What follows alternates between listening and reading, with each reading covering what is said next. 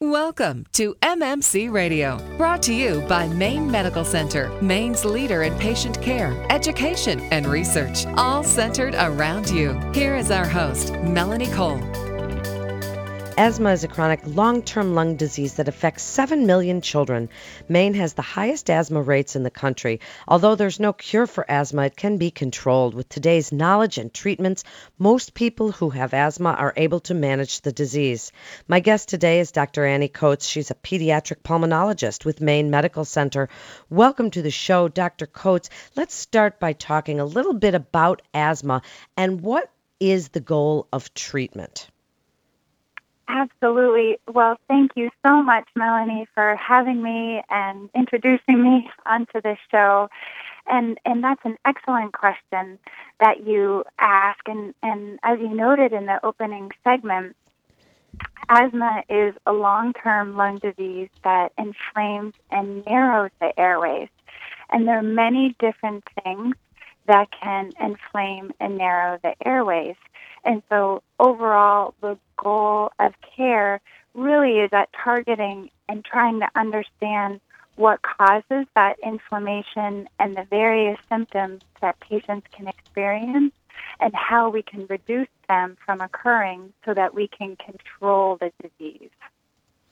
So let's start with once you've been, diagnosed, what symptoms would be coming up that would send a parent to see a pulmonologist to see if their child does have asthma? That's a great question. And I'll tell you that there are a number of different signs and symptoms that parents should absolutely be on the lookout. One of the first is coughing. There are many different things that cause cough, but usually coughing from asthma is worse at night and early in the morning, and it can make sleep very difficult. Other types of symptoms to be aware of and be on the lookout for include wheezing. Wheezing is a whistling or a squeaky noise that occurs when you breathe. Usually in asthma, it occurs when you breathe out as opposed to when you breathe in, but sometimes it can occur at both times. Chest tightness is another symptom that patients can experience, and that's when they feel like something's squeezing or actually sitting on the chest. And another common symptom is shortness of breath, and that's when people feel like they can't catch their breath or feel out of breath, and almost like you can't get enough air in and out of your lungs. Okay, so if they go see a pulmonologist, you diagnose this with asthma. What is the first step? What is the first line of defense that you work with both the child and the parent to deal with? Do you look for triggers? Do you start them on medications? And also, Dr. Coates, back in the day, children with asthma were told no exercise, stay out of gym, but that's completely different now too. So speak about that whole goal of treatment and your first line of defense. Oh, absolutely. Those are great questions. Well, first, it gets back to what causes the asthma. And so when a child comes and either meets with myself or one of my colleagues, and there's 3 other pediatric pulmonologists at Maine Medical Center and one of our nurse practitioners as well, we'll be trying to understand what the different triggers and cause of the asthma is for that particular child. Most people who have asthma also have allergies, and allergies are a common trigger for asthma. And so we'll really be trying to understand what contributes to that inflammation, that swelling, that narrowing of the airway, and trying to minimize exposure. So, for example, cats are a very common allergy, and if cats are in the home of individuals who have asthma, or a child is sleeping with a cat, that may be something that we would recommend having be removed from the home. Smoking and tobacco exposure, secondhand smoke, third-hand smoke, fourth-hand smoke are also very common triggers, and so those would be some of the questions that we would be trying to ask and understand if a child was exposed to certain types of triggers like that would be worsening their asthma. And in terms of how we treat asthma, besides removing those triggers, there are multiple different medications that we use that all get back to trying to reduce that swelling, that inflammation, the mucus that can develop in the airways. They're medicines that you would breathe in, some on a daily basis, some just as needed. And they're also medicines that you can take by mouth, that you can swallow, that may be once a day. But it would really depend on first understanding what contributes to the asthma, and then also trying to remove anything that could be potentially worsening it in the home, like smoke, like animals, like dust, for example. And in regards to exercise is one of the best things that we all can do to keep ourselves healthy. That helps our heart, it helps our lungs, it helps mental health as well. And so it's certainly something that we all at Maine Medical Center encourage our patients to participate in. And in some children who really just have exercise as a trigger for their asthma, that's something that we work with them in trying to figure out the right combination to help them exercise as best they can. Dr. Coates, when you're working with parents and their children in adherence to all of these goals of treatments, this asthma action plan you're talking about, with the long-term medications and even those rescue inhalers, how do you work with the kids to get them to be able to do it properly? Because isn't that a big key for these things to even work? Absolutely, it is. Absolutely. And I think it goes back to understanding what asthma is, what causes it, and how best to treat it. And I think when we work with families and work with the children, education is the main component of that visit, that time together, and teaching the children and families what the different types of medications are. Like you mentioned, their steroid inhaler, or we call it the preventative inhaler, as opposed to the rescue inhaler, one that they would just use as needed when they're starting to experience some of the symptoms that we talked about.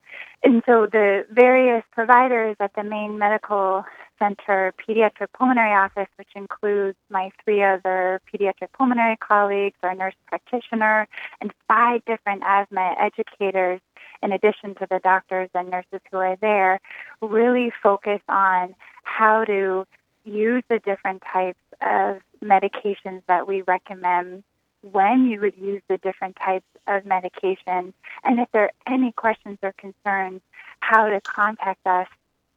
There's always somebody 24/7 who is available, specifically a physician who can answer any questions or concerns. And one of the important pieces of information that we give our patients and families is something called an asthma action plan that we develop that has all the different medications on it that we recommend for your child's asthma, how much medication they should be taking, when they should be taking that medication, and if they're starting to get sick, starting to show those symptoms that we talked about, like the coughing, like the wheezing, like the shortness of breath, how they would then increase their therapies to help get better control of those symptoms. Does asthma go away as you become an adult? It's a great question. And I'll tell you that unfortunately, we don't know the exact cause of asthma. And along those lines, we also know that asthma can occur at any time. 1/3 of all children wheeze before the age of 3, and only 1/3 of those children go on to actually have asthma by the age of 5 to 6. So the vast majority of children who have symptoms of asthma really have them resolved by the age of 6.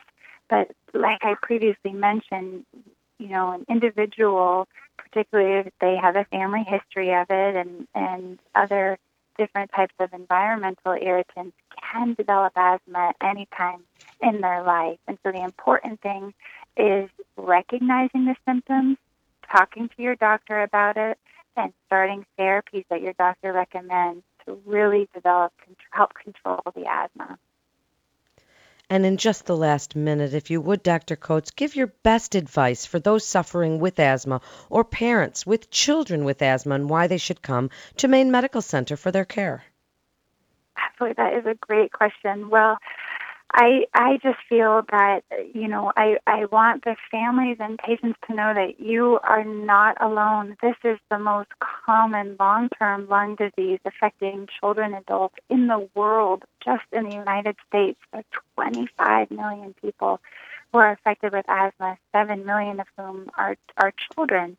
And so every day we are working on how we can better control asthma and keep the symptoms at bay as best as possible. And so I think understanding what can cause it and how the disease can come about is an important thing that we try and work with our families and patients in doing. And as a team, with both physicians, nurses, asthma educators who are both trained as nurses and respiratory therapists, we really try to provide the most caring, thoughtful, thorough, up-to-date care that we can for the children and families of Maine. Thank you so much, Dr. Annie Coates. You're listening to MMC Radio. And for more information, you can go to mainemedicalcenter.org. That's mainemedicalcenter.org. mmc.org. This is Melanie Cole. Thanks so much for listening.